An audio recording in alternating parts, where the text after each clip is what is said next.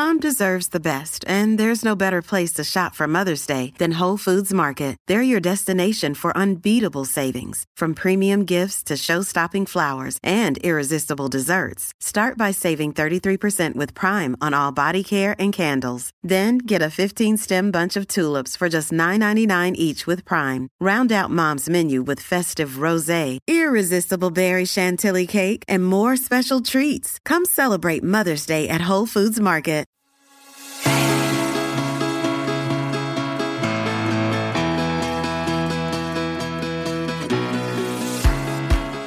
Hello and welcome to the Modern Homesteading Podcast. I'm your host, Harold Thornborough, joined by... Go ahead, Rachel. I'll let you introduce yourself.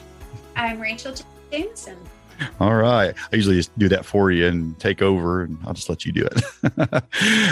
Today we're going to talk about growing garlic because, well, it's that time of the year, isn't it? And there's always a lot of interest in that. People who maybe have never grown it before, there's a little bit to know, but it's a really easy crop to grow. It's fun to grow. And it has a lot of benefits, which we'll talk about. But before we jump into all that, what's been going on in your homestead, Rachel? Beans. Yeah. I have lots of beans. Yeah. Just picking and canning and. Yeah. I think these ones are I talked to a friend yesterday and she said she has not had a good bean year. And I said, I have had a bumper bean year. How about I give you some? Our regular green beans didn't do good. Now I grew those noodle beans this year too. Those really long noodle beans, and they did great. I got tons of those, but I love those. I don't love them all that much. Yeah, the taste got a weird taste to me. They don't taste like green beans. I mean, it's just different, you know. Do you think they're a little bit spicy? No, mine aren't spicy. They just got they got a weird taste. I didn't care for them that much. I mean, it's the first year I've actually grew them, and I don't know. They did well though. They grew like crazy. Yeah, and, mine are purple. Yeah, mine are green. Chinese noodle beans, and they're they have just a little bit of a spice to them. They're just a different kind then. Yeah. We like to cut them up and fry them in butter and garlic. Of all things. Oh yeah, cool. Yeah. Really garlic goes great in beans. But yeah, I grew some green beans in some pots. I did like some I have these big, they're not even that big, they're like 5-gallon planters, and I did like a 3 bamboo stick tripod coming up out of it, and I did some pole beans, some Kentucky pole beans in those, and those actually did pretty good, but there just wasn't a lot of them. I think I only did 2 pots, and so there wasn't a lot of them, but they grew pretty good. I just didn't plant a lot like that. But the ones in the garden didn't do all that great. But like I said, the noodle beans did. So yeah. Well, that's a good idea for people that don't have a garden space. Yeah, it worked really well. It was the first year I did that because I just wanted some more. You know, I can never have enough stuff growing, so you always gotta add some extra seeds here. Let's put in that, and I just put like 5 or 6 seeds around in a circle. Put those 3 bamboo, like 6-foot bamboo poles up, tied them at the top, and it made a little teepee. And yeah, they climbed. Get tippy when they got crazy. No. Matter of fact, when I was doing you probably seen, I mean, if you would watch those videos I was doing in the homestead front porch, they were in the background right along my walkway. You could see them back there, but yeah, they were fun to grow, but that's the first time I ever did that. And it was a good idea for somebody who didn't have a lot of space. Yeah. I thought I was just an experiment to see how good they would do. And they did pretty good. Yeah. I have mine on the arch, but this next year, I think I'm going to start them earlier because it was supposed to shade my lettuce, and I did the same thing, shading my lettuce until now they are. Well, it's 40 mine grew kind of slow too, and it was kind of a little too late to really shade out the lettuce. I did the exact same thing. That's funny. But yeah, so just beans and beans. Are you doing anything other than just canning them, or are you freezing some, or are you right now I'm canning them? I might try fermenting some. Oh yeah, or doing like do you ever do like dilly beans?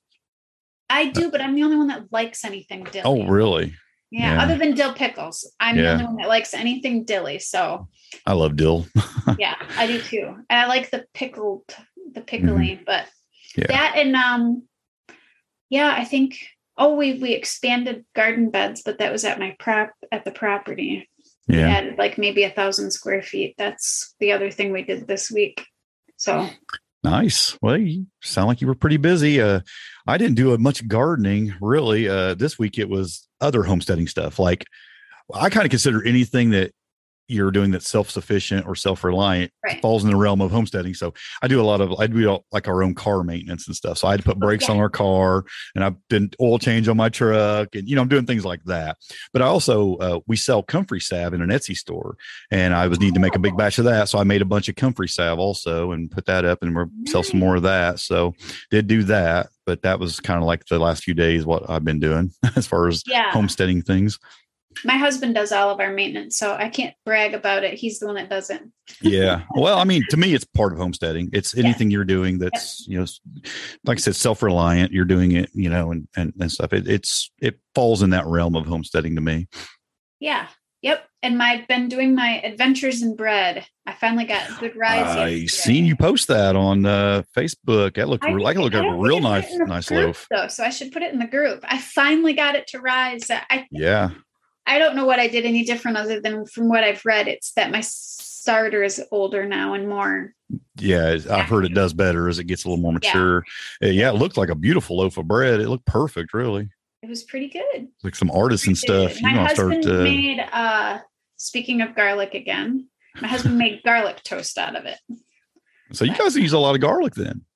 We actually do eat a lot. Yeah. So have you planted your garlic yet? Let's just jump right into it. Have you planted your garlic yet this year? No. Ours goes in here around October 15th. Okay. Yeah. So you're a little bit, that's about when I put mine in, but I might be putting it in a couple weeks early. I probably could wait another week or two, but really from what I understand, which, everything I studied, you could do it here anytime from like the end of September to the end of October. And I think you could probably go a little earlier with that too, if you wanted to. Yeah. I play it by ear sometimes too. Like, we had some really cold nights, so I kind of suspect we might have an early frost this year. Usually our first frost is September 30th.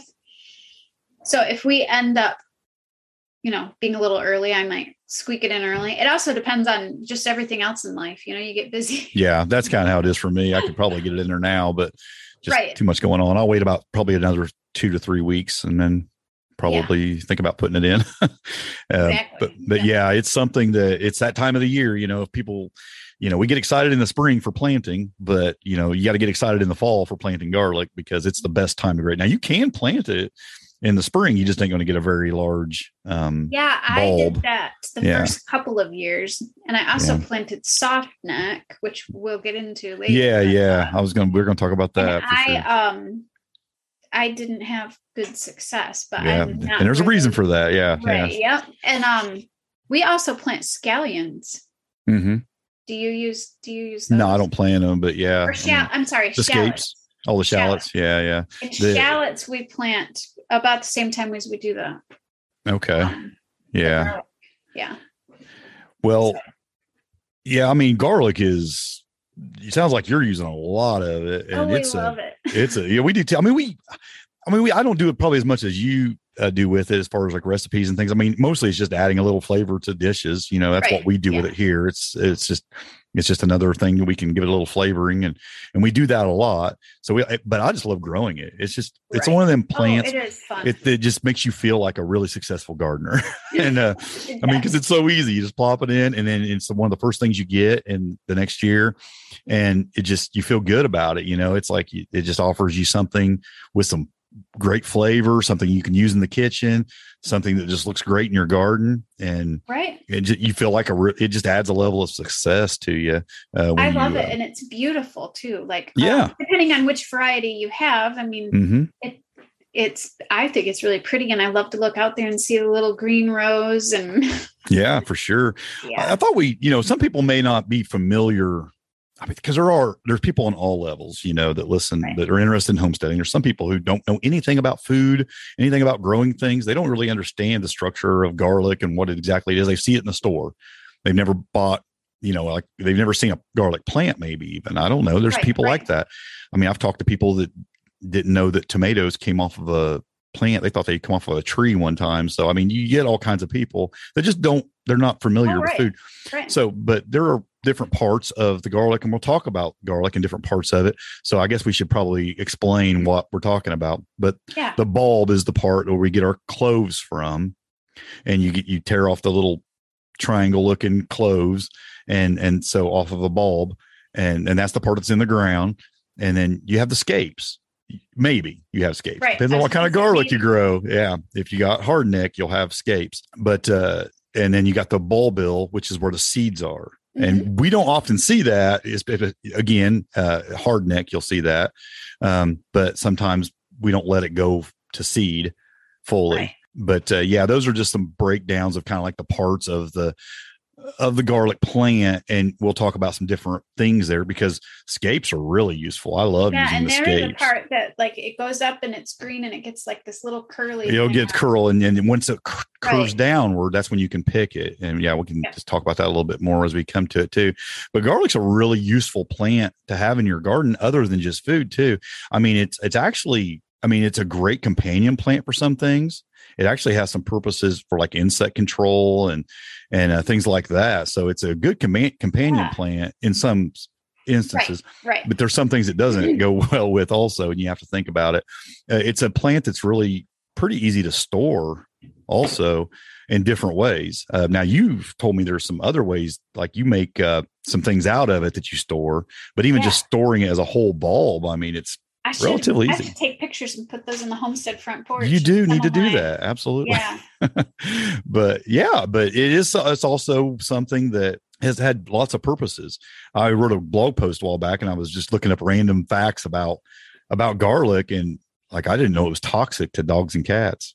And evidently it is. And I didn't know that, back when I wrote that post, and that it's actually, you can use it like in China, they make glue out of it for like porcelain and glass. Really? Don't know how, but yeah, it's used for that. Oh, wow. And then there's a lot of people, and I've heard this as a myth and didn't know if there was any science to it or not, but then I actually found some actual documentation where they'd been done some studies on it and stuff about mosquito eating garlic and mosquitoes, and how mosquitoes tend to will not bug you as bad if you eat a lot of garlic. So I didn't know if that was any truth to that or not, but there actually has been some scientific studies done on that. I'm going to say there is, because my husband does not love garlic as much as I love garlic. And I literally will eat enough to sweat the smell of garlic. I know, maybe TMI for people, but I don't get bit by mosquitoes. I can sit next to him and they will just flock to him. Yep. And I don't get it. Like I said, I ran across a couple studies where I found where they were actually doing some scientific research on that, and found there to be some truth in that. So I imagine you would, have to eat maybe a bunch of it for that to be true. Right. But evidently it can be used in that way too. So it's got like these multiple benefits other than just, culinary benefits, but it also has health benefits as well. There's been a lot of medicinal proof really that's came out of eating garlic, using it in medicinal ways. Like I ran across this a historical thing about World War II, and they ran out of penicillin in Russia and in Britain, and they were using garlic as a replacement for that, as like an antibiotic. Yeah. And I thought that was pretty interesting. Yeah, I have read that, and I've also read that it can help like with mouth sores and really stuff like that. That's so like it's interesting. Just actually chewing it or putting it, which is that would be strong, just pop a clove of garlic in. But yeah, I've read about that, and it actually can help with metals. They've found that it helps with metal. Well, like removing heavy metals from your body, like almost like chelating it, and it's antimicrobial and antibacterial. Yep. And antifungal, because I was reading, I don't know about for humans, but I was reading that if you plant it near fruit trees. Really? See, that's a companion fungus. And I'm thinking to myself, I have my apple tree problem. So I have read that with some other stuff. I wasn't looking at trees, but I was looking at some other plants, and it was companion plant. And that's one of the benefits it had was that antifungal quality. So it's got lots of benefits. I was reading, I look up, there's a website that I always use, and I can't, it's a nutrition website that I use to look up my macro and micronutrition, not just like of your major groups, but even down to like, I don't know, manganese and stuff like that, that's in things when we eat them. And it has for its size and amount, it's got a lot of B6 in it, and, sulfides, which are supposed to help with so much immune system type stuff. Yeah.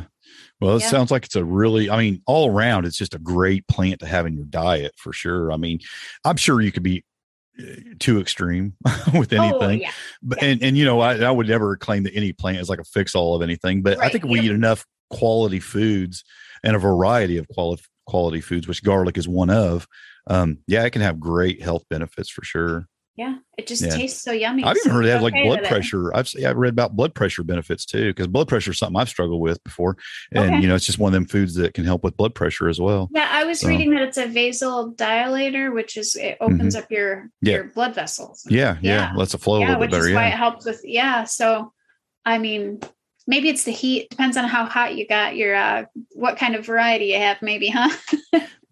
Perhaps, yeah. I think some of them are kind of spicy. Yeah, see, I don't know, because I've never actually had a spicy, like what I would consider a spicy garlic. I mean, to me, they've all been pretty similar. I mean, there's a definite difference between the soft necks and the hard necks that I bought. The hard necks definitely have, they're a little bit stronger. We love our garlic, but we're not huge fans of like the super spicy garlic. I grow a lot of elephant garlic, but I do grow the hard neck. Well, let's get that out of the way right now. What's the truth about elephant garlic? It's not actually a garlic. It's not actually garlic. That's right. It's part of the allium family, but it's closely related to the leek. Yeah. Which is why you get the huge bulb. It's because it's right. And it does have a garlicky taste. I mean, I'm guessing they call it garlic because it has the cloves. And the leek has just the one. Right. Yeah. And it's very similar, and it's just large. Yeah. And but it's technically not garlic, no, which is it always throws people off when you throw that out there, because people just think, oh, it's this big giant garlic you can grow. Yeah, kind of. It doesn't. It does lack in those health benefits we were talking about, though, because it wouldn't have a lot of those qualities that true garlic has. It would have similar to whatever a leek has, probably, or onion. Yeah. If you love the taste and you love what it can give you, but there are just certain qualities about that aren't going to be the same as a true garlic. That's why I started growing the hard neck after my experiments with soft neck didn't go so well. Yeah. Well, let's talk about that. Let's talk about the difference between soft neck garlic and hard neck garlic. And I'll get it right this time. Yeah. Soft neck is the mild, more mild. You threw me for a loop garlic. There. What's that? I said, you threw me for a loop there. Yeah, I was trying to think. I was like, I'm getting confused here because I grow both here every year. Okay. And I was trying to think, which one do I put? Is there a reason why you grow both? Because of flavor? Well, no, because one of the qualities I like about soft neck is it stores longer. Okay. And it braids easier, which is cool. Braid because it braids easier and it stores longer. They don't get escape. You just get the long. It looks like exactly. It's the leaves kind of. It just looks like leaves. Yeah. Yeah, and they braid nice, and which I like to do and store it because it looks pretty. It does. It looks cool hanging in your kitchen, and it lasts longer than hard neck, and so we can grow the hard neck, which has more flavor, and we can use it first. And then in the later months before we get to our next batch of garlic, we still have the soft neck. So I kind of grow them both for that reason. So do you plant your soft neck at the same time? Yeah. It doesn't require the cold necessarily. It doesn't, but it does. It will benefit it the same way. You'll get that real nice, bulb of garlic, and actually get a bigger bulb of garlic than you do with hard neck. Talked me into some soft neck. I mean, you can never have where you're at. It's hard to grow soft neck because I know, soft neck is generally zone 6 through 10. Yep. Or soft neck is generally zone 6 to 10, and then hard neck is your northern. It does well in cold weather. I mean, and I'm in zone 6. Well, we're 5B, 6A. We're like right on the border. Right. Yeah. So it'll grow here with some mulch. Like I'll mulch it really good. I think I could get away with it in a couple. If I'm careful about where I plant it, I have a few microclimates. Yeah, you would have to pay attention and really kind of tend to it a little bit. Mulch it really, really good. Put it in a place where it's going to get plenty of sunlight. Up here, we plant ours like 6 inches deep because. Oh, really? See, I just might be like a couple inches deep here. Yeah, I just barely push it in. But then I mulch it pretty heavily too. Well, and I think that's only for the soft neck. The hard neck, I don't have to plant that deep. But deep mulch, it just protects it. Because when I didn't, they would just rot over the winter because they would get frozen. Maybe okay, that's interesting. See, I don't even know anybody that tries to grow soft neck that I figure I was at kind of like the limit where you really could grow soft neck outside, you know, I did it because I was being thrifty, because mostly what you buy at the store is going to be the soft neck. Mm-hmm. So I had gone to the store and just bought those and planted them, not realizing this was like when it was my first couple years growing garlic. Yeah. I bought the soft neck. I bought hard neck. I can't remember who I bought. I bought it online from one of the seed suppliers, and it's been great. I can't remember the variety. It's a porcelain type. I do that all the time. And I can't remember the variety exactly, but I actually got my soft neck from the farmer's market. I actually bought some garlic there in the spring, and then I just saved some of it. And it's an artichoke style. There you got the silver skin and the artichoke. You got two different kinds of the soft necks, and it's an artichoke style, which, you know, you get like your cloves will kind of like double up on the artichoke style. You'll get like really gigantic, and they call it like an artichoke because it kind of like layers with the cloves. Okay. And it's that style, but I don't know what variety it is other than it's an artichoke style, but because I got it from the farmer's market. But it's really good. That's why I saved it. I was like, this is really good stuff. I want to save some of these cloves to plant, so it's really good. So but the hard neck varieties are, of course, they're really easy to grow. They're like foolproof unless you have unless you're soil, something weird like wet soil. Well, I think if you're down south, it's the opposite though. I think if you're way down south, because it's a cold variety. So if we're talking to people in Georgia or Alabama or Florida or something, they probably couldn't grow a soft neck variety because they need it to be cold. Or, a hard neck variety. Yeah, it needs that stratification. That cold. Right. Yep. Yeah, it needs that cold period. Now you could, because what you have to do if you're going to try that, you can, but you have to put it in a refrigerator or I've freezer. Done it before, but I've done that with seeds, with some tree seeds and stuff to do that with, and tried it. But there's some different kinds. There's the porcelain, there's the purple stripe. There's another one that's like a bigger one. I can't remember what it's called, but they're pretty like you said, they're kind of like this for us in our zones.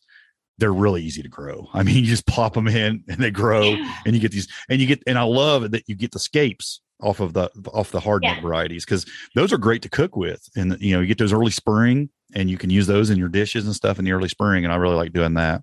I let some of my scapes go so I could get the bulbets. Okay. So you're planting them from seed?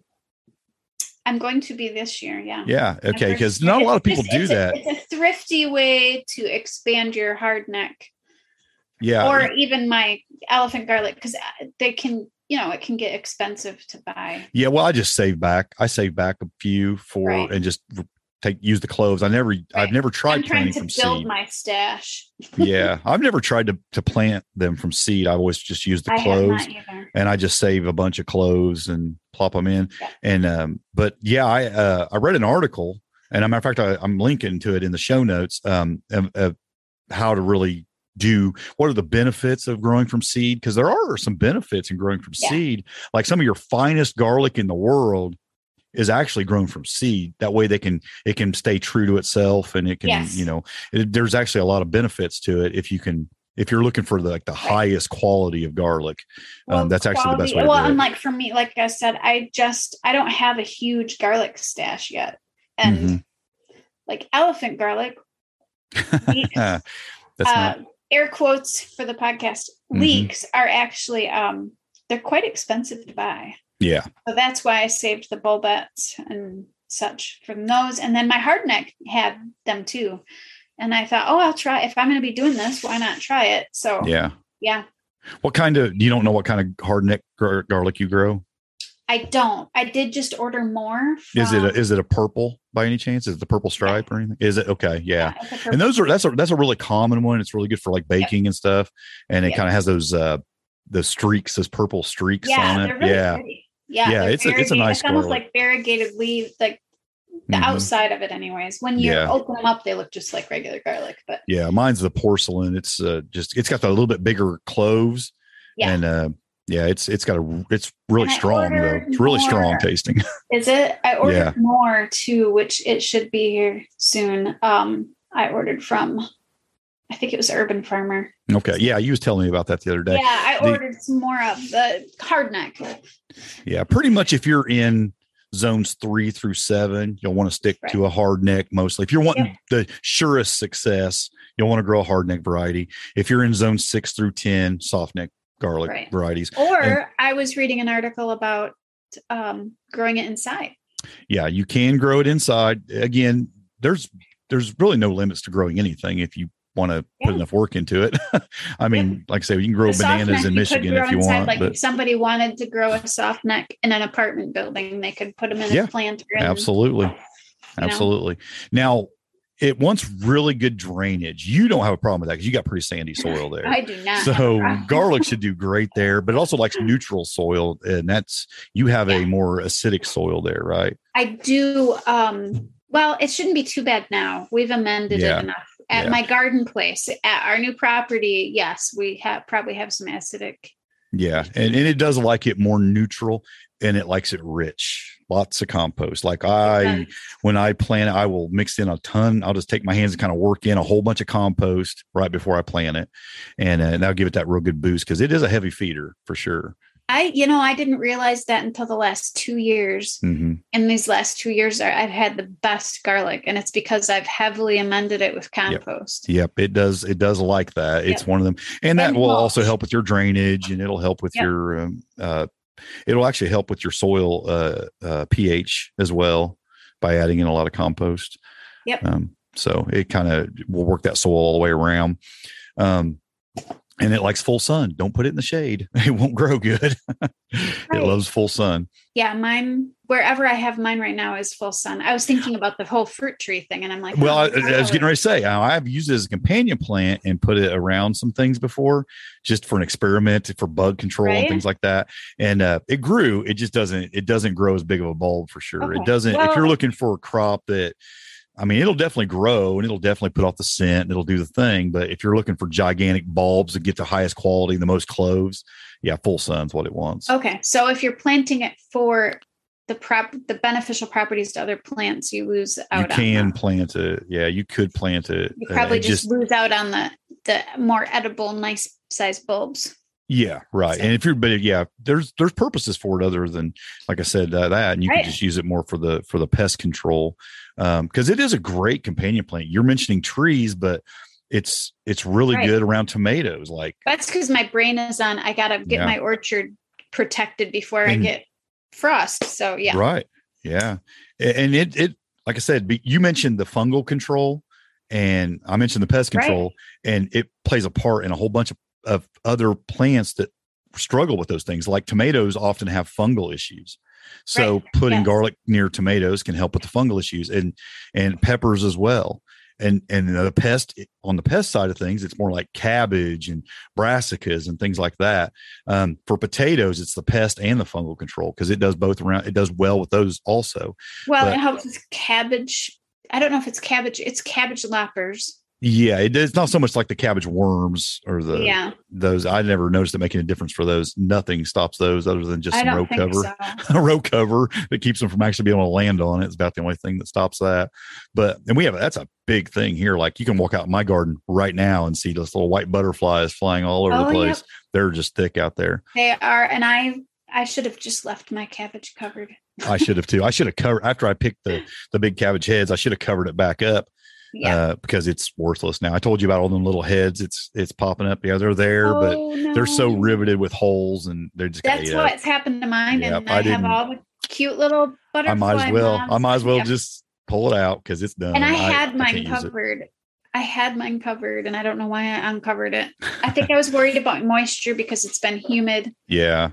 And I've even thought about this is a little off topic, but I've thought about for next year getting the netting. So when I pull the row cover off in the cooler weather, I can cover it back with the netting, which would keep them off as well. And that way still get good airflow and it'll let out the humidity and things, but yet it'll keep the bugs off and just use the netting because they have that row cover netting that you can use for that. It's a real fine mesh netting. So I think I'm going to get some of that for next year. That is a good idea. Well, I was also reading deer and rabbits, and I don't know about you, but I have problems with not so much rabbits because we have a fox around, but. Oh, you mean the garlic for garlic?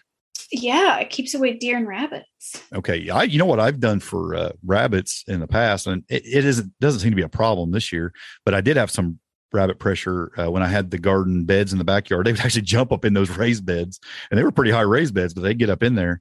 And I took and made hot pepper spray. Oh, yeah. And sprayed around on everything. And then that too. They would nibble on it and they didn't like it. And they don't. We did that too. I did that actually to all my trees. Yeah. I'd take like jalapenos out at our property because we were coming when we would go out to the property, the leaves would all be nibbled on. I bet if you'd done like a combo of garlic and hot pepper and sprayed that on there, I bet that would work. Because then you could maybe get benefit from maybe some of the antifungal properties of garlic, which would be an extra little bonus to the.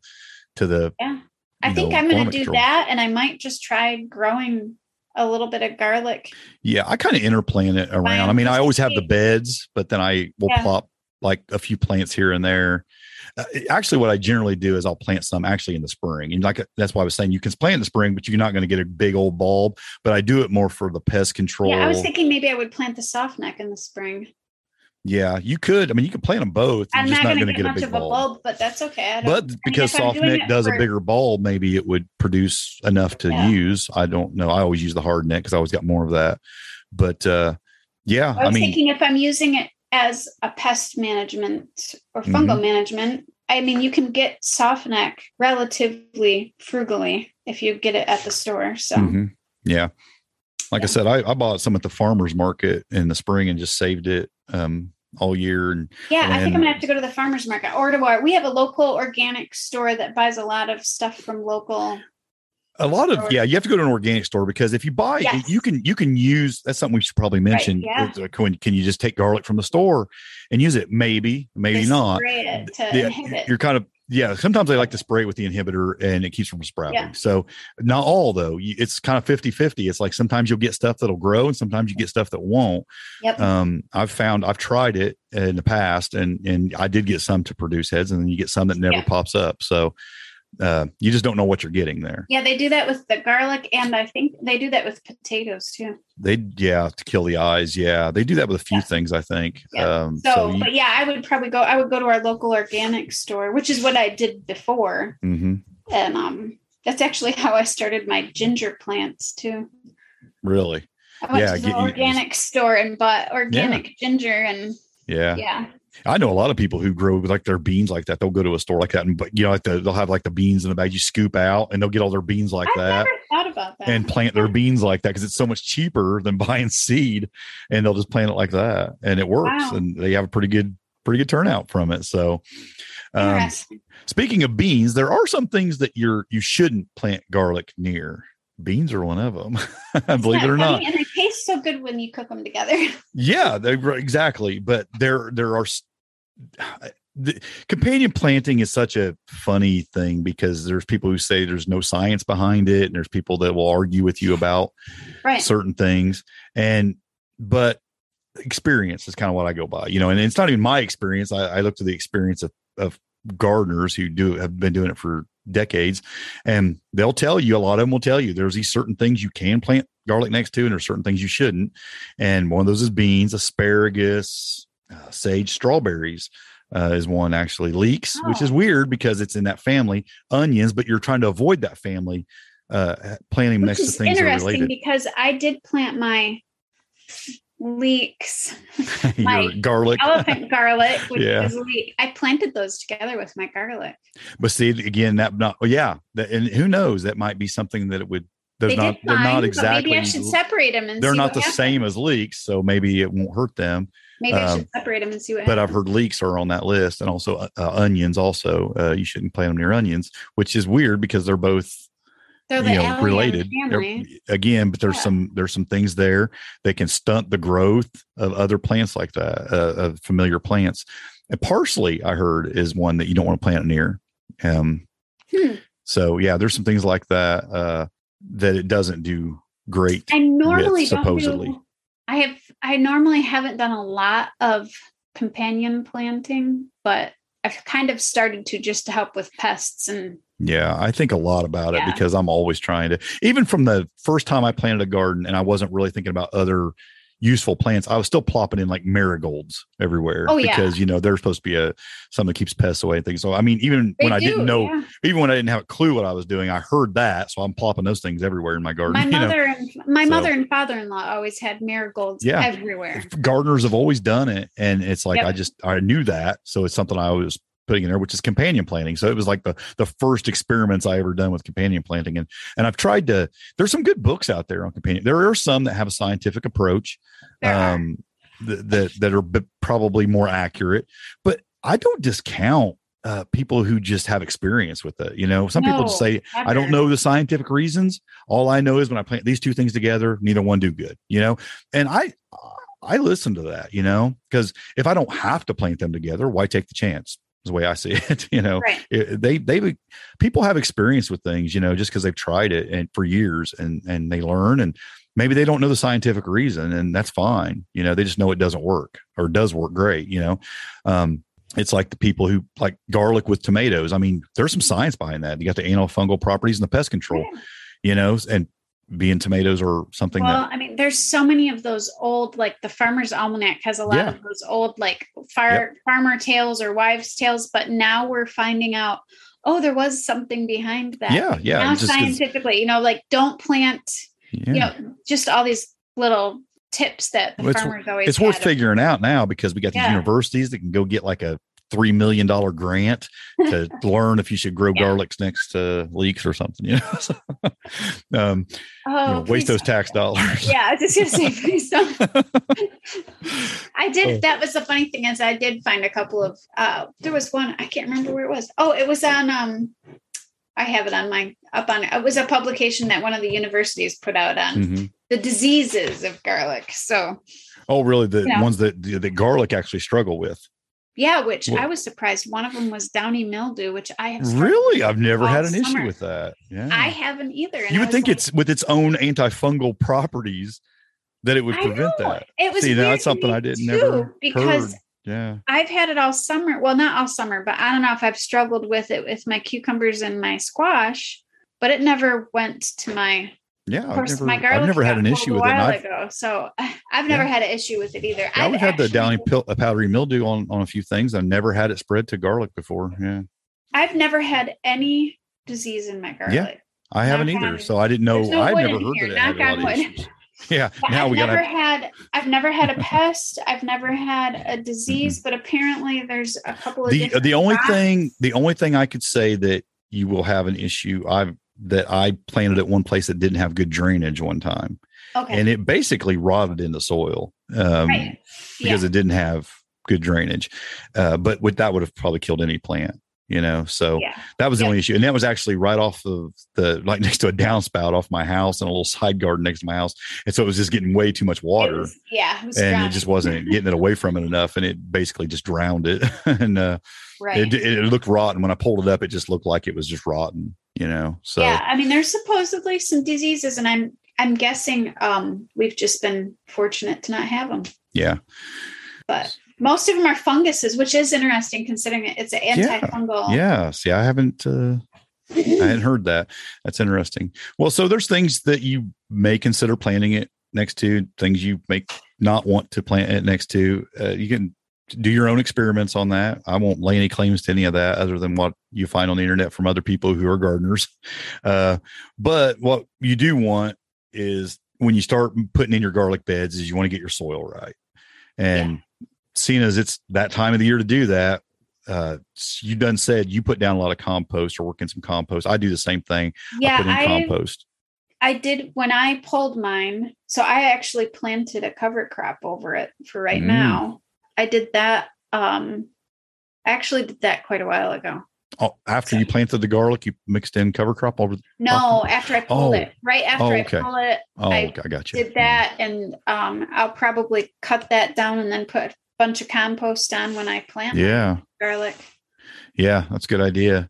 That's all I really do too. Is I make sure it's loose. I make sure the soil is good and loose. Right. And then I don't till it, but I just make sure it's good and worked. And then I put down a lot of compost and kind of work that in a little bit. Make sure all the weeds are out. And then I just start plopping it in. You're saying you're planting your soft neck like 5-6 inches deep. I plant all my garlic just like an inch or two deep. I mean, I'm just barely under the soil. My hard neck, it's just under. Yeah. So, and in case we're talking to people who've never planted it before. They got a point on one end and a flat side. And that's the root. The flat part's where the roots come out. So that part's down. The pointy end goes up. It'd be real easy to turn those upside down, thinking the point, like pushing it in or something. But you got to make sure you get it in the right way. I plant mine pretty close together. I go about 4 inches, 3 to 4 inches. Yeah, that's about, and my rows are like not, I don't know, 8 to 9 inches apart. And yeah, I do the same thing. I pack it in there. Actually, I offset it so I can even pack in more. I will alternate it, offset a little bit instead of going straight. I kind of offset it. That way you can bring them a little closer together. The bulbs got room to grow, and they'll pack in there pretty good that way. And I'll do that. It just looks so pretty when you have it all and they don't need all that space. So. Yeah, they'll kind of push out, and they'll like when I grow them 4 inches apart, they're almost touching. Especially your soft neck, because it gets so. You're actually your soft neck. You probably want to go 5 or 6 inches. I was gonna say mine's 6. Those can get really big. I do mine at about 6. So when you said 4, I was like, wow. A hard neck. And my elephant garlic, of course, gets. Yeah, you probably want about 8 inches or so with that. Yeah, those I plant further apart. But this isn't a leek episode. This is a garlic episode. Right. Yeah. I'm just kidding. They call it garlic when you. I know. I've just had that argument with somebody one time. He's like, they call it garlic. It's garlic, and I'm like, yeah, technically. Technically, it's not. But when you go to order it. Yeah, it's in the same place as garlic. Yeah, you order it out of the same sections. So you're right. And you do plant it at the same time. So the question is, do you if it looks like garlic and tastes like garlic, it's garlic, right? I'm with you. Let's go with that. But yeah, it's real easy to plant. It's fun to plant. It's easy to plant. You don't have to do any kind of poking holes or anything. You just press it down in the soil. And it's really especially easy. If your soil's nice and loose. Now, I've never planted it from seed, so I can't tell you much about that. Well, I haven't either. I'll tell you next year. Okay. Now, like I said, I've got a link. I'll put a link in the show notes of an article you can read on planting seed, and it'll probably give you a lot more detail on that. But it's something I've never done, so I'm not really going to go there. But I would imagine, in general, seeds are usually twice the depth of the size of the seed, and on most things. So I don't know of how deep you should go with garlic seed. I don't know how fast it grows or when you should even plant it. I'm not even sure. I just don't even know how it works. Well, you're talking seed and not the bulbette? Well, you get the seeds out of the bulbil. You can plant the whole bulbil if you want, but there's a bunch of seeds in there. Because my little bulbils, I read I'm supposed to plant them at the same time. So just you're putting the whole bulbil in the ground. I could be wrong. Well, the little bulba, so yeah, it grows off the bottom of that little tiny bulbil. Yep. That's what I'm planting at the same time. And but there's 2 years though to get to the normal size. But I think technically there's a bunch of seeds in there, right? I don't know. I think so. I don't know. So the hardneck scape. We're people are losing all confidence in us right now. We don't even have a clue what we're talking about. We went down a rabbit hole of something we have no idea about. Right. It gives us a podcast to talk about in 2020. You know what? I've kicked up that article that I told you I was going to link in, and there are several seeds in that bowl. It almost looks like you ever pulled the onion seeds out of onion flour. Okay, yep. They look just like that. They're little black seeds that are in there. And so I'm looking at a picture of it. And they're just little black seeds, like an onion seed. They look like almost just like an onion seed, actually. Yeah, no, I'll have to talk. We'll have to do a podcast next year after I did it. Get a little more detail on it. So that is the truth. But yeah. So anyway, that article should tell you what you want to know if you want to dive into that. I think it's pretty easy just to plant the cloves and go with that route. It's the usual way you do it. But you can definitely take it to a whole nother level. Like you like to do, and sometimes I like to do. It's the experimenting that you start to do as a gardener. Yeah, you're right. It is fun. It is fun to see what you can do with stuff. So when should you plant garlic? This is kind of the big question. Everybody's like, okay, should I be planting garlic right now or not? What's that? Depends on where you live. It does. So I'm just here's a chart I've got right here that we kind of work down through the zones. For hardneck varieties, if you're in the 3 to 5 zone, now what zone are you? 5A? I'm 5. One of them were 4B and the other one were like 5A, 5B. Okay. Yep. See, according to this chart, late August to late September. You're telling me you don't plant until October. I know. So you're planting kind of late, technically, I guess. Maybe probably. I wonder if you get bigger. I wonder if you get bigger bulbs if you planted a little bit earlier. So you're telling me I should go plant my garlic this week? I think you should, as soon as this podcast is over, you need to run outside, start planting your garlic. Well, maybe I should. But if that's the case, then I should too, because for zones 6 through 7 for hardneck and softneck, late September to late October. So I'm really a couple weeks away technically from when I should be planting. So we both technically could. Yeah. You should probably be planting right about now. Me, I could wait a couple weeks. Which is interesting because my mentor actually, he plants October 15th. Mm-hmm. And he buys and sells garlic. And you got to consider, this is general zones. And you got to think about you're off of a lake. There's different microclimates. Yeah. There's a lot of things that can play into that. But I think this is a general rule. Well, I might experiment and plant a bed just to see if it does better. Yeah. I honestly think if you're going to do a soft neck variety, I bet it might do better because it would have more time to get those bigger. Just plant a bed full bulbs. Of my hard neck and soft neck and say, this is the one Harold made me do. And then experimental bed. We'll just call it that. I'll plant the other. Hey, I'm reading the chart. That's all. I know.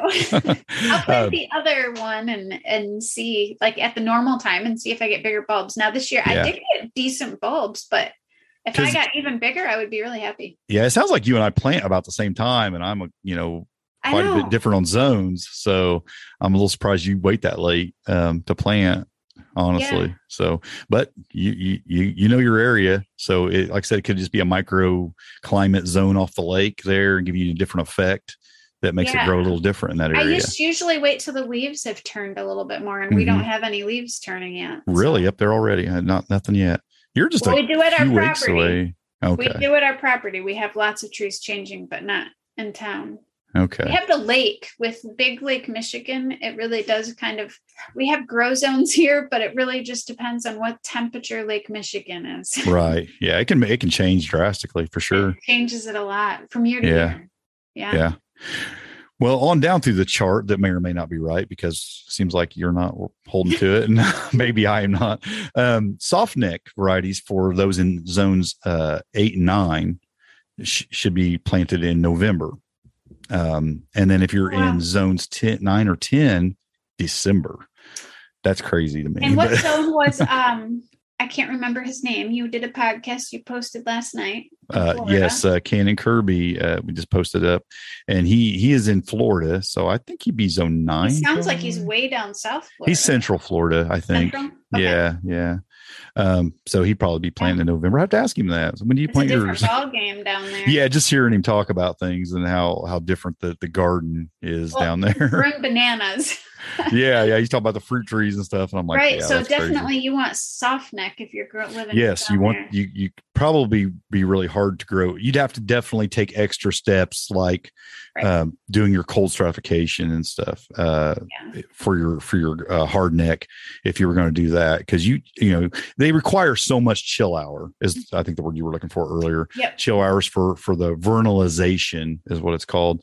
If we're going to get technical about it, but yeah, they have to have so much cold. The hard neck varieties do to grow. But that's if you're going to plant according to those zones. We'll get you roughly in the right time zone. You could probably vary a couple weeks either way on that. For sure, now's the time to go buy some and secure your garlic. Yes, for sure. Well, depending on where you're at exactly. I mean, if you're down south, you got till December, I guess.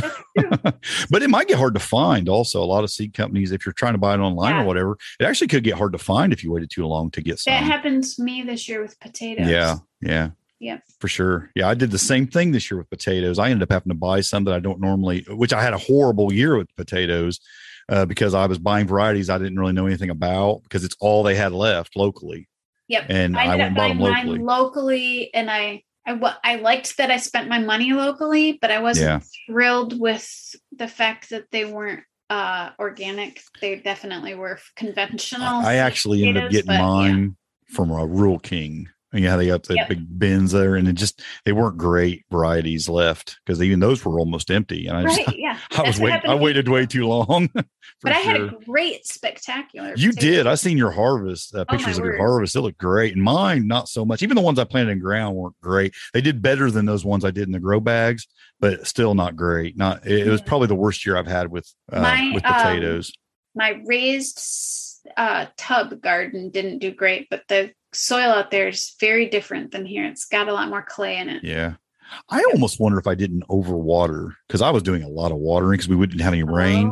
And I almost wonder if I didn't overwater my potatoes a lot because it seemed like, and maybe and honestly, somebody mentioned this too, because we're rabbit holing everywhere here. I'm just going wherever, but I had these really great looking plants. The plants looked fantastic. And I didn't have a lot of big potatoes. And somebody said, you got pretty nitrogen rich soil. And I'm like, yeah, I do, because I add I got some pretty rich compost, and I'm putting down I got a lot of companion stuff that's, a lot of stuff that's feeding the soil a lot of nitrogen. I'm dumping manure on there from rabbits. I might've had too much nitrogen, and it actually made those plants. So I ended up with a lot more foliage, and it was putting all that energy into the foliage and not into the potato. Yeah. So that's a possibility. I might have to be a little more aware of that in the future. That might have been the issue. Well, I know mine was my clay soil because it was pretty hard packed down in there. There's always so many things to consider. Yeah. So you were talking, so once you plant it, that's one of the things that's the easy part about garlic to me. You kind of plant it and forget it. Well, kind of. Yeah. But I always mulch it really heavily too. Right. Yeah. Just to kind of give it a little protection. So I'll do that. I'll plant it and sometimes I'll even let it start, because you'll see you might see a little bit pop up, and then I'll start covering it. But unless it's too late and you're starting to get some good frost or something, I might already covered it up. But here, usually it's not too bad by that time. But yeah, I'll put on a pretty good layer of mulch, like straw or wood chips or whatever. Usually straw. I've used both straw and wood chips. Yeah, we'll kind of use both here too. So, but just get a good layer of mulch on it, because if you do end up with a really, really cold winter, which you always do, a nice layer of mulch will help protect it. Well, cold is relative. We keep saying we haven't had a good winter. All the people that are from here are like, we haven't had a good winter in a while. Our winters have been very mild for like the last 5 or 6 years. But then the year before that was one of the worst winters we've had in a long time. So I think it was either 2013 or 2014. We had an absolutely brutal winter. We had a bad one here. Like as a truck driver, I was catching every bad part of it too. It was bad. We got down to negative 38 that year. I don't even remember what the temperatures got with. I know that there was so much ice buildup on the roads, and it was so cold that the salt wouldn't melt it. Yep. And it was just like big potholes in it. So you can only drive like 20 or 30 mile an hour tops on an interstate, because they couldn't even get the ice off the interstates. It was so bad. It was bad. And that's the year we lost our peach trees. Really? That cold killed them. Could not do that cold. We did it. We were cold like that. We were in negative digits for like 3 weeks in a row. Wow. Just even during the day. It was just brutal. I've never remember a winter like that before. So well, see, a winter like that, you probably ought to mulch your garlic really good. Yeah. You know that's coming. Hopefully. But a good layer, you know what? A good layer of snow actually helps protect garlic and stuff that's in the ground as well. So it can, if you have a lot of snow, for sure. Yeah, snow can actually help. If it's cold, but you got a lot of snow, you should still be okay. Okay, so you get through the winter and it's springtime. Now you can start reaping a little bit of the rewards of your garlic. What do you get first? If you've got hardneck garlic, you have your scapes. You got your scapes. We love our scapes. I don't know. Do you do a lot with the scapes? Yes, we make pesto. Yeah. Okay. Yeah. Well, I just love chopping it up, just dropping it on everything for a little bit of garlic taste. Yeah. Just dump it in all the dishes. That's how we use a lot of it. Or, well, we do it with, I didn't this year. I made oil with the scapes. Really? Tell me about that a little bit. What do you? So I just infused olive oil or infused lard with it, and you just heat it up. The olive oil, I try not to heat my olive oil too hot, but with the lard, you can heat it a little bit more, and it just infuses it. And it's just so good. Okay, yeah, that's interesting. That might be something to try. Yeah, we like the scapes. I mean, they're easy to pick and use, and you can leave some of them out there, especially if you're trying to get seed like you're doing, because it'll create the bulbil. And that is where that would come off of. Yeah, I never let it go that far, so I don't know. It comes off the scape. Yeah, yeah. So on the hard neck. So you let that go. Like I said, it never makes it because I pick all mine. I just let a few of mine go to this year. But you do that, and you should do that. You should, unless you're letting some go to seed, you should get the scape off. Yes, because it actually will put that energy into the bulb more. Yeah. So it's actually good to go ahead and pick those and use them. Even if you're not going to use them, just go ahead and pick them anyway, and get those off there. But you do that as soon as they start curling down. You can wait till they curve downward, and they're ready to pick, and they'll be nice and tender at that point. Now, if they curl all the way, they start actually getting kind of tough. They are, and you don't want them at that point. Yeah, yeah, they get pretty hard. Yeah, so there's a kind of a prime time there to pick them for eating. Okay, it's time to harvest your garlic. A couple months later, how do you harvest yours? Usually, I just dig it up. you dig them? Do you pull them, or will they pull out? Is your soil loose enough to just give them a yank? My soil's pretty loose. Yeah, I find mine starts getting a little bit compacted by then. I will take a garden fork and just kind of. That's how I do it too. Yeah. I'll just kind of go along them and give it a little pop, and then it loosens the soil enough that I can just pull them out. I love hearing that though. It's like that little. It's like when your canning jars ping. It's like a little pop sound. Yeah. That garlic pop. Yep, you're absolutely right. Yeah, and then I just brush them off really good. I don't necessarily wash them. I guess I should ask you, how do you know when they're ready to pick? For me, I'm not as good about this. This year I picked mine a little bit late, but I do it when some of the leaves at the bottom start to turn yellow. About the lower 2 or 4 leaves start browning or turning from green to yellow, brown.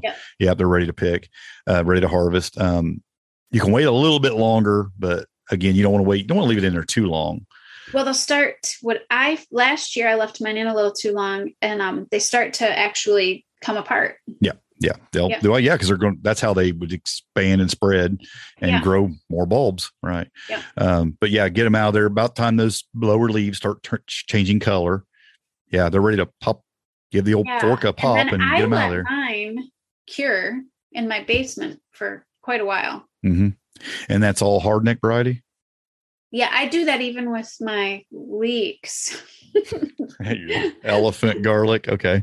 I bring them into my basement and I lay them on there. I don't have a great setup. I need to get, I've seen these beautiful setups people have for their garlic and onions, and I need to do something like that. I just put them on a tray, or I have shelves that I use for my seed starting actually that have grates on them, and I just lay them sideways and they get lots of airflow. I have a section of my grape vineyard that has chicken wire over the top of it.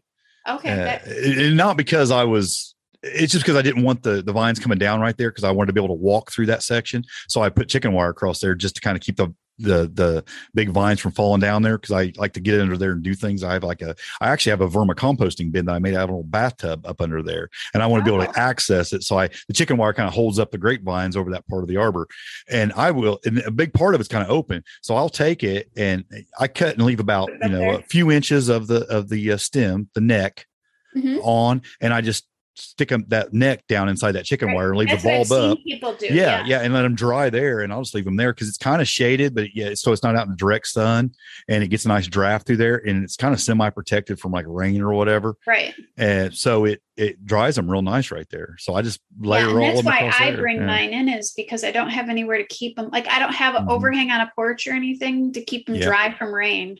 Yeah. If I did, I would leave them outside. But you could make something out of some fence or wire or something and just kind of rack them like that, or you can just lay them out on something that's going to give them good airflow. You want them to have a good airflow and dry really good, and that neck will actually dry. I mean, that's what you're trying to do, is dry that neck. That's how you kind of tell.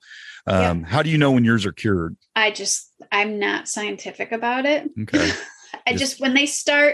When I can touch them and the paper starts to come off easy, I know they're probably cured. But I also don't try to braid mine like you do. It usually takes about 4 weeks here. Yeah. If I tried to braid them, I'd probably be more scientific about it, because you obviously wouldn't want them. You'd want I actually watched a video, and it helped me kind of know when they're ready. And I guess if you take the neck and you kind of roll it between your fingers. And if it just feels like there's any moisture in there at all, that they need to dry a little bit longer. But if they're completely dry, like that neck is completely dry right there, as you roll it between your fingers, it'll feel crunchy and dry. They're ready. Yeah. See, I put mine in my seedling racks, which I don't use for a long time. And I just leave them there for a couple of months. And by the time I get to them, they're very dry. Mm-hmm. Yep. And for the soft neck, especially, leaving the leaves on gives you something to braid. Yeah. And it's just fun to do. You know, we like, and when I know that mine are dry, I trim off some of the roots. Yes, you can clean them up at that point if you want. Yeah. It doesn't hurt to leave them kind of covered. It actually probably helps a little bit with the storage if you leave them a little bit dirty and leave them, you know, as whole as you can. Because I find it works out perfect. Like I said, we grow enough. We probably don't eat as much garlic as you do. It sounds like you guys use a lot of it. But we don't need that much really. I mean, by the time we're out of the hard neck, the soft neck is ready to use, and it lasts us until we get our next crop. So how many do you grow? Do you know how much you grow? I fill up 2 beds. I fill up 1.5 with hard neck and 4x8 beds. 1.5 of them and I take a half a bed of soft neck. So okay. Probably 100 hard neck and see, you grow as much 50, as I grow. Yeah, 50 soft neck. I just buy some on top of what I grow because I can't grow enough yet. And it's enough for us. Yeah, it's enough for us to last our whole year. Plus, I use some of this for seed too. Even I don't grow enough yet for that. Yeah, because we don't eat it as much as you, obviously. Yeah, but because I ferment usually every year. I ferment a gallon of it to last. Yeah, I would say through the winter. Yeah, I bet we only grow 30 or 40 of the soft neck and probably a little over probably 120 hard neck, something like, if I'm sort of thinking about it more accurately. Plus I'll plop them around the yard, but I usually don't harvest those the same way. Cause I think of them more for pest control as companion plants and things like that. But yeah, I have more. I don't waste it. If I got extra seed, I don't waste it. I plop it somewhere. I'm bad. But that's the thing too. You can actually grow garlic in pots. I mean, people do. They're shallow rooted, so you can grow them in a pretty small pot. Really, I see people grow them in trays that are probably like 8 inches deep, in these wooden box trays they make for an indoor herb garden. If you were never grew them indoors, but I don't see any reason why you couldn't. Honestly, or even I think you could grow them indoors, especially soft neck varieties that didn't need to be soft neck for sure. Yeah, for sure. Yeah. So I love it because it's one of them plants that kind of checks all the permaculture boxes. I mean, it's got all these great uses, culinary, health uses, companion plant for pests and, and fungal stuff. And what? It clones itself. I mean, it's just, it's just like this perfect permaculture plant really, which is why I love having it on my property. It's one of the reasons, but it's just got a lot of uses. And especially culinary. Now you sent over some, you put some links in for some, a few things like some recipes or ways to store it. What was that exactly? Yeah. It's a roasted one. And what was the other one? You sent a couple, didn't you? A comfy one. Yeah. Yeah. Oh yeah. I mean, comfy. Have you done some of those? Yeah, okay. I've done all of them. Comfy is one of my favorite ways to cook lots of things, but you just cook it in fat. Oh, really? And it just and then you can use that fat. So you roast it slowly in fat, and then you can use that as like a salad dressing. So it's basically like a garlic flavored. Yeah, it gives it a really strong kind of what flavor. It comes out to. Yeah. Yeah. And then you can put that, you just store it in your refrigerator and you can use it on salad now if you're using, typically when you make comfy, you use lard. So if you put it in your refrigerator, it's going to get hard, but yeah. And then we do we do infused garlic oil. We make that. We've made it for gifts for people. What do you do? The fermented garlic recipe? What do you do with that? How do you do that? I mean, do you just, that is what I save for when I use it more medicinally. I will grind it up like if I have a sore throat or if I'm stuffed up, because garlic can be spicy. How do you get it to ferment? I mean, do you have to add anything? Oh, ferment. So you peel it like you would, and then I do the whole clove, and I use a saltwater brine. Okay, just ferment it, just like you do everything sauerkraut it, like almost like Okay, interesting. Yeah, that'd be interesting. Okay, I see you got the link to how to do that, a recipe for that, right? Yep. On how to do that. So I will check that out. That's interesting. Yeah. Now, how much does it change the flavor profile of that once you ferment it? I don't feel like it changes the flavor that much, but it changes the texture. Okay. Interesting. The texture's a little bit more rubbery or whatever, but usually when I use fermented garlic, because if you cook it, you're going to lose a lot of the benefits of right. Yeah. So usually I will just grind that up, and that's what I'll use. I'll eat it with like some raw honey or mostly for medicinal, or like I feel like I'm getting a cold or I have a sore throat. Or, yeah. Okay, great. Yeah, but I don't know what else. I mean, when it comes to me, it's just pretty much. Most people don't eat just raw garlic. Yeah, most people don't. And for me, it's purely like we just take the cloves and chop them up and drop them in dishes. I mean, it's not complicated in this household at all. That's how anything we use you could use regular garlic for. You could use that for. Just if you cook it, you're probably going to lose the fermented. We'll make garlic powder. Yeah. I'll dry it really good, put it in the dry, really get it good and dry, grind it in the blender and make powder out of it. And we use a lot of that too, but I've never made my own because I haven't had enough extra yet. Yeah. So we do that, and that's about it. That's about all we do with it. But we just use a lot of it. Like I say a lot of it because it doesn't take a lot to flavor a dish. Yeah. And I don't feel like I use that a lot, but I guess maybe I do. If you're growing as much as me. I eat a lot of like I said, I'm taking a lot. I mean, I only grow that much because I want to take the cloves to replant a lot of them. Right. But half of that probably is going back to garlic seed. And honey though, man, that is sounds good. Never had it like that, but it sounds good. Yeah, I think it's really good, but yeah. Got me wanting to try some of this stuff. I'm going to try the fermented. That sounds really interesting. Yeah, you can do that in just a small jar. But plus, I'm always looking for the gut health qualities of anything fermented because, you know, my past with gut cancer and stuff. And, you know, I'm always looking for anything that, you know, has that quality. Fermented foods are just great for your gut. They are. Well, and garlic is so good for, I mean, when I was looking at stuff, I mean, garlic is supposed to be good for anti-cancer properties. So you combine that with the ferment, you know, and it's supposed to be really, really good for your gut. Yeah. Yeah. That's what I've always heard too. Garlic alone, not even ferments, but just garlic alone. Sure. Yeah. And we try to eat anything that I think is good for that. I try to get in my body some way or another in some fashion. Well, I think that's pretty much it. And of course, once you harvest, you take their cloves that are dried and you put back some for seed if that's what you're going to plant with the next year, and use the rest like we're talking about using, and then start the cycle all over again. And it's like I said, it's just like that. It's one of them closed loop plants that you can buy it once really, and then always have it if you take the time to collect it and do the things with it. So, you know, it's just a great plant. And I'm telling you, between that and radish, those two plants would make you feel like the best gardener in the world because you can't mess up either one of those, really. But I can't grow radish. You can grow anything, but you can't grow radish? What's up with that? I can't seem to get them. I think I have, I don't know. I just have not been able to. Now, if I plant them too late, they'll bolt pretty fast. But as far as, you know, mine are like growing all woody and nasty, and I don't know. See now, but here's the thing with radish. I like the seed pods more than I like the radish. Oh. Do you ever eat the seed pods? I've never. I love it when they bolt and they put all these little green seed pods. And those things are fantastic. I drop a dozen of those in a salad every time I eat a salad because they're just great. You get them when they're young. Once they start getting kind of, you know, but mature, closer to where they're going to start producing the seed inside, they get really woody or tough. But when they're just popped out and fresh and real small, boy, they are delicious. They have a little bit of that radish flavor. I mean, they have a little bit of the heat, but not quite as much.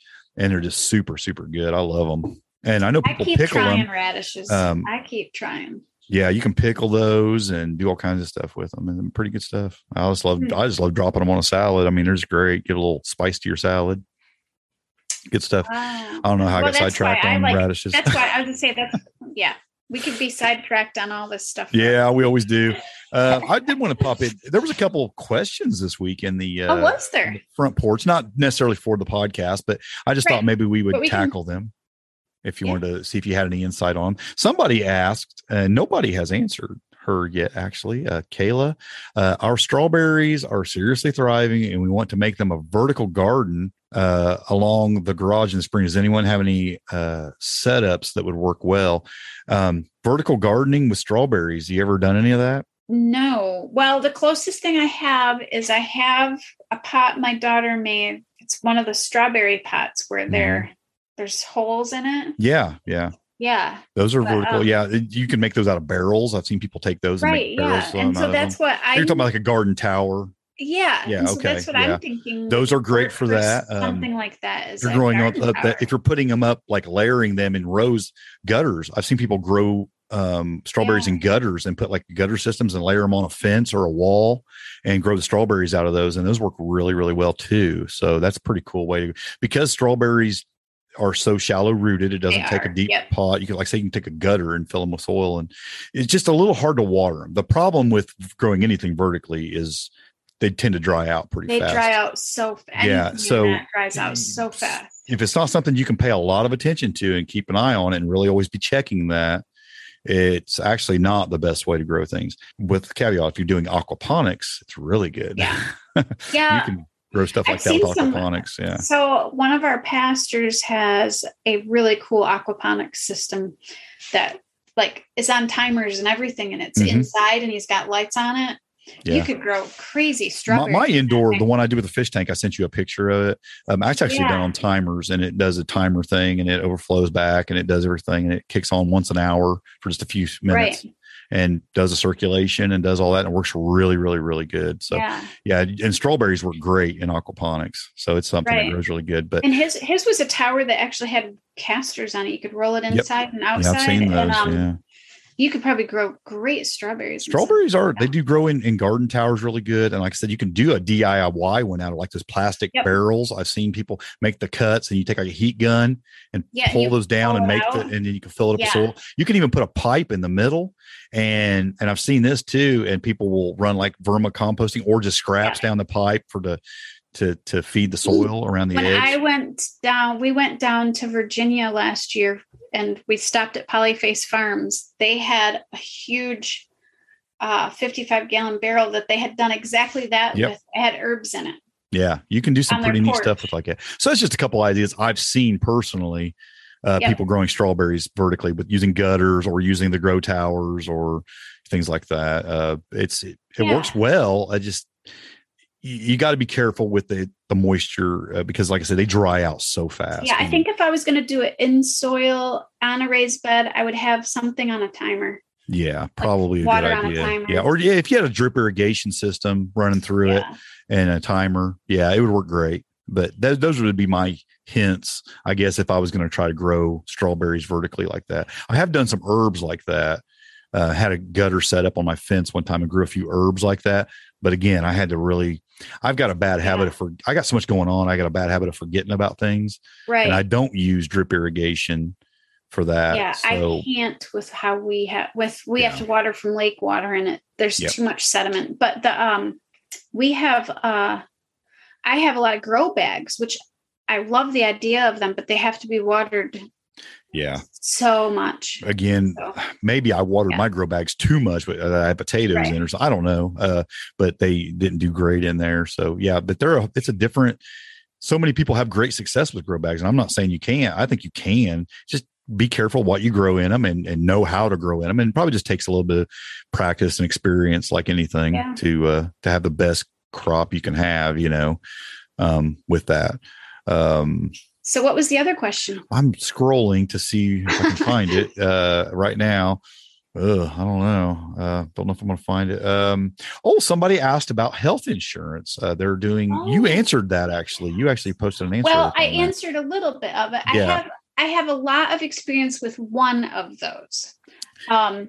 We went to a very small church, and our pastor and several people had Samaritans. Mm-hmm. Yeah, which is a health share program. Yeah, my mom had it for, 15 years as well. And that's a health share, so it's not insurance. Right. But most states accept that equal to insurance. Some states don't, though. Yeah, they accept it as the exemption where you're. Yeah, right. And some states won't, though. Yeah. But I know there's that one's a religious one. I know there's several of them now. There's some that aren't religious in nature. I have another friend, for the life of me, I cannot think of what the name of the insurance is, but I have a friend that uses one that's not a religious one, but it's But then somebody else also answered that, you can go through what do they call it? The marketplace? Is that what they call it? Yeah. when we've checked into that, at least for us and it's for expensive. my mom, it was very expensive. It is. And the reality is if you're self-employed, as a farmer or homesteader or whatever, and you're doing your own business, health insurance is a real expense. And honestly, there's really no cheap way to get actual health insurance. It's just expensive. Right. Well, you can go with, if you're a really healthy person, you can go with higher deductibles and probably be okay. But I used to work. So when my kids graduated from homeschooling, I actually worked for a direct primary care office. Mm-hmm. And that is different than a doctor's office. It's kind of like a membership to a doctor. Yeah. And so you can do that and then have a very high deductible emergency care. I mean, it costs a ton of money just to walk into the emergency room. I mean, that's probably the most affordable way to do insurance as a self-employed person. Yeah. And then just looking into the health share programs are probably the cheapest options. Yep. But even then there's it doesn't work quite as seamlessly as an insurance. It's pay back a lot of times. Like you got to pay up front and then they reimburse you. And I don't even know all the details on them, but I know that there's some complications to it. My mom would get these crazy deals, but she's a businesswoman and she could talk. Yeah. It's not as convenient as regular insurance. No, it's definitely very time intensive for the person that has it for a health share, at least from my experience. My mom doesn't have it now. She's older now and has Medicare, but what was I going to say? A lot of those don't cover like prescriptions and physicals and stuff. Right. You're still paying out of pocket with a lot of that stuff. I mean, it's just a reality of, and I hate to even go here, but it seems like there's a grand plan to not have people be self-employed these days. It's like being an entrepreneur or a self-employed person. It's like many things are difficult. I mean, I think it's better in the long run to be that reliant, self-sufficient, be employed that way, even let that carry out through your entire life. But they don't make it easy in a lot of ways. I mean, there's a lot of things. I mean, I'm self-employed. I have a cleaning business. It's just me. I don't have employees. And I like it because of the flexibility. But it certainly is. They don't make it easy. I had my own trucking company for years, and it was a lot of headache to deal with. And my mom was self-employed. Has like most of my life, she was self-employed. I mean, it is a lot harder, but it makes it easier for me because my husband actually works for somebody, so he has the insurance. If you ever want to make a full transition, though, into a full family of self-employed, it's tough. It's tough. That is. I think it's worth it though if you can get there. I think it's worth it, but it's tough, and they don't make it easy. Kudos to you though, because it's definitely. I think you definitely work really hard to maintain that, especially when you consider the insurance. I mean, that's the only reason probably my husband hasn't started his own business is insurance. Yeah, it's a real expense. I mean, for a family insurance, I mean, you're talking probably over $1,000 a month just for a decent insurance, and. Yep. Probably more than that. I think it's more than that. When we looked into it, it was. Yeah, it's pretty solid. I mean, I looked at it years ago when I had my own business, of course, and had it. But nowadays it's crazy. Ever since the whole Obamacare thing and all that stuff happened it really went up in price. It really went up in price. It has gone up a lot. So, I mean, I'm hoping maybe other people in the group can chime in about that. Maybe I said she had a couple answers there of suggestions, but I don't know how. There's no great answer for that. But I just thought we'd and a lot of it really depends. I mean, are you a really healthy person and you only go once a year? Yeah. I mean, if you feel like that risk of having high deductibles and having insurance for what it truly is, something where you can't afford and it covers that, and you try to take care of doctor visits and prescriptions and all that yourself, maybe you can still get a pretty affordable deal, or even use a health share program and be fine. But if you've got medical issues, you're probably going to want a good insurance. Well, and I mean, high deductible. What's high deductible? I mean, I can tell you from. I mean, just walking everything's in expensive. The emergency room is a few $1,000s. So I went and had some blood work here a while back, and it was hundreds of dollars. I was like, "What?" I mean, I can't even remember how much it was now, but it was like $600 or $700 for some blood work or something. And it's crazy. I was in the process of changing jobs, so I had to pay that, and I was like, "What?"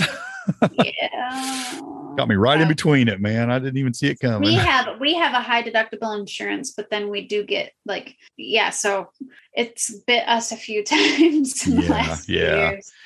I don't have a great insurance where I work now. I'm only working 3 days a week because I changed I went from working, 6 days a week, being on the road, working tons and tons of hours, where I work pretty minimal amount of hours now and 3 days a week. And because I'm doing other stuff now to compensate for that, we're doing some self-employment stuff that's working out pretty good. So, we got that. And, but it's not the best insurance in the world either that I have at this place. So, well, I think if that ever gets solved, that you'll have a lot more entrepreneurs out there. Well, then they'll probably never solve it then, because I don't think they want that. Yeah, I don't. Freedom. It's just something they're going to, it's just something you have to add into your expenses. And you got to think, okay, I got to make this much to replace my job. Well, you got to add that insurance in there on top of it, because it's a reality. And I guess I would say don't expect to replace. If you work for somebody and you have good insurance, don't expect to be able to afford to replace it. You can if you make enough money, but you're got to think between you and your employer could be spending a couple $1,000s on that insurance. Right. And it might take that much extra to replace it. So is what you're going to do as an individual going to cover that, above and beyond what you were making to cover the insurance. Yeah. So you got to think about that. And some things, when you get into being an entrepreneur and if you're successful at it, I mean, that could very well be the case. But homesteading keeps you pretty healthy too. So it can, but you actually can have accidents and things too, especially farming. I mean, farming accidents are a real thing. I mean, things happen. Well, for me, gluten accidents. So I say healthy, but then I was just working on my car this weekend and I can't really stand up. I'm so sore. So I don't know if that's just old age though. Yeah. I mean, for me, it just takes gluten to send me to the hospital. So, Yeah. So, it's just the reality. Things happen, for sure. Let's answer one more briefly real quick, and then we can kind of wrap it up. This person, it was Kayla again. It was the same person. We have scrub olive trees. Did you see that post in there about the olive trees that were taking over their 40 acres? I did not see that one. So it was the autumn olive. Okay. Yeah. Yes, I did. And they have 40 acre pieces of land, and these trees were just taking over. And they're a great permaculture tree. Autumn olives are actually a tree that it's highly desired in a permaculture farm, but they are pretty invasive too. And we have them at our they're property. Like, how do we keep them from taking over? And there were some suggestions, but there was one suggestion in there. And the reason I'm bringing this up is because somebody recommended like using, glyphosate or whatever on it. And I'm like, no, don't use Roundup on your property. I'm just against it. I can't ever say use that, it'll kill it. But as a cancer survivor, you don't ever I'm so against it. I can't possibly recommend that. And I would try 1,000 other things before I would ever try that. I mean, you can, and you recommended, and I recommended, if you can get somebody with goats will eat it up. They'll love it. Even if you only have the goats for a little while. Yeah. And you get you some temporary fencing and just kind of move it around and keep it around certain areas and just let them just tear it up. I would do that, or I would be cutting it down, but I would be doing lots more things. I would be doing so many things. So I made the suggestion. Yeah. I actually wrote a post a while back on my blog of organic herbicides. Now they're not quite as strong as some of your commercial stuff, but they work pretty good. And there's some that work better than others, of course, but, that I would cut personally. What I would try doing if I didn't want to use goats is I would cut them as low to the ground as I could cut them. And then I would go in with some of these organic herbicides, and I would just try to find the strongest ones and spray that area with those organic herbicides. Go that route before I would ever think about nitrogen fixers. Yeah, they are. The plants are great themselves, but they are invasive. They can, they are. They can definitely spread. We have an issue with them here. Oh, do you really? Okay. A lot of property. Yeah. A lot of places have a lot of them. And great berries, very nutritious. I mean, they're actually a good plant to they're really tart. They have a really big seed. That's my one complaint about them. The seed's very big and you get very little fruit out of them, but they're really good. So, I mean, we're probably going to cut a few of ours down and just keep cutting them and cutting them and cutting them until they don't come back. Until you get some goats. I would actually like goats. So. Yeah, they'd be fun to use on something like that. But again, it takes some work too. They're a whole nother challenge. So you go from the challenge of having autumn olives to the challenge of having goats. Because I grew up with some goats, and they are definitely a challenge. Keeping them fenced. But you can keep it now. And here's the thing about invasive stuff too. If you do want to move your taking care of property into that area, once you cut them flush or get them out of the ground or whatever, cut them down low. And if you just continue to mow, if you're bush hogging and mowing, and it's they can't grow if you're mowing every week or two. They can't do anything. Right. And that's what you could be the goat. Yeah, right. You're keeping you go in and you cut just down. mow it and mow Absolutely. it and mow it and mow it. And eventually they will give up. Yeah. Yeah. Take a while, but unless you got goji berries, then they'll never give up. But have you tried goats? No, I haven't. I've not tried cutting them every week either. Honestly, if you did that, they would die if you just kept them. If you kept them cut to the ground level, a couple 3 or 4 inches high every other week or something, they're going to die eventually. Yeah. Yeah. So I think if I didn't have goats and I don't personally want any sprays anywhere near any of my stuff, I would probably mow or brush hog. Yeah. Yep. Me too. That's what I would do. So that's my answer. There's probably some other answers out there, but that's the way I would go about it. If I didn't, goats or just cutting down low, last case scenario, herbal, or organic. Yeah. And depending on how much property there is, that could cost a lot of money. So yeah. But as far as spraying Roundup or something, I wouldn't go there. And it's to each their own. But it's something that I would avoid at all costs. I would rather be just my property completely taken over before I'd go there. I would rather too. I don't want to use. It's such a problem in this world right now with this dead soil. It's killing the soil. It's the runoffs getting into all of our water systems. It's such a huge problem that I could just never justify it. I just can't. I personally don't think we even have any idea yet the ramifications of the long-term effects. I think you're right too. I think the water systems and the saturations in the grounds are people. Yeah. And what we're getting it. We're getting it in our, they're finding traces of it in all the water now. And it's such a horrible thing. I just wouldn't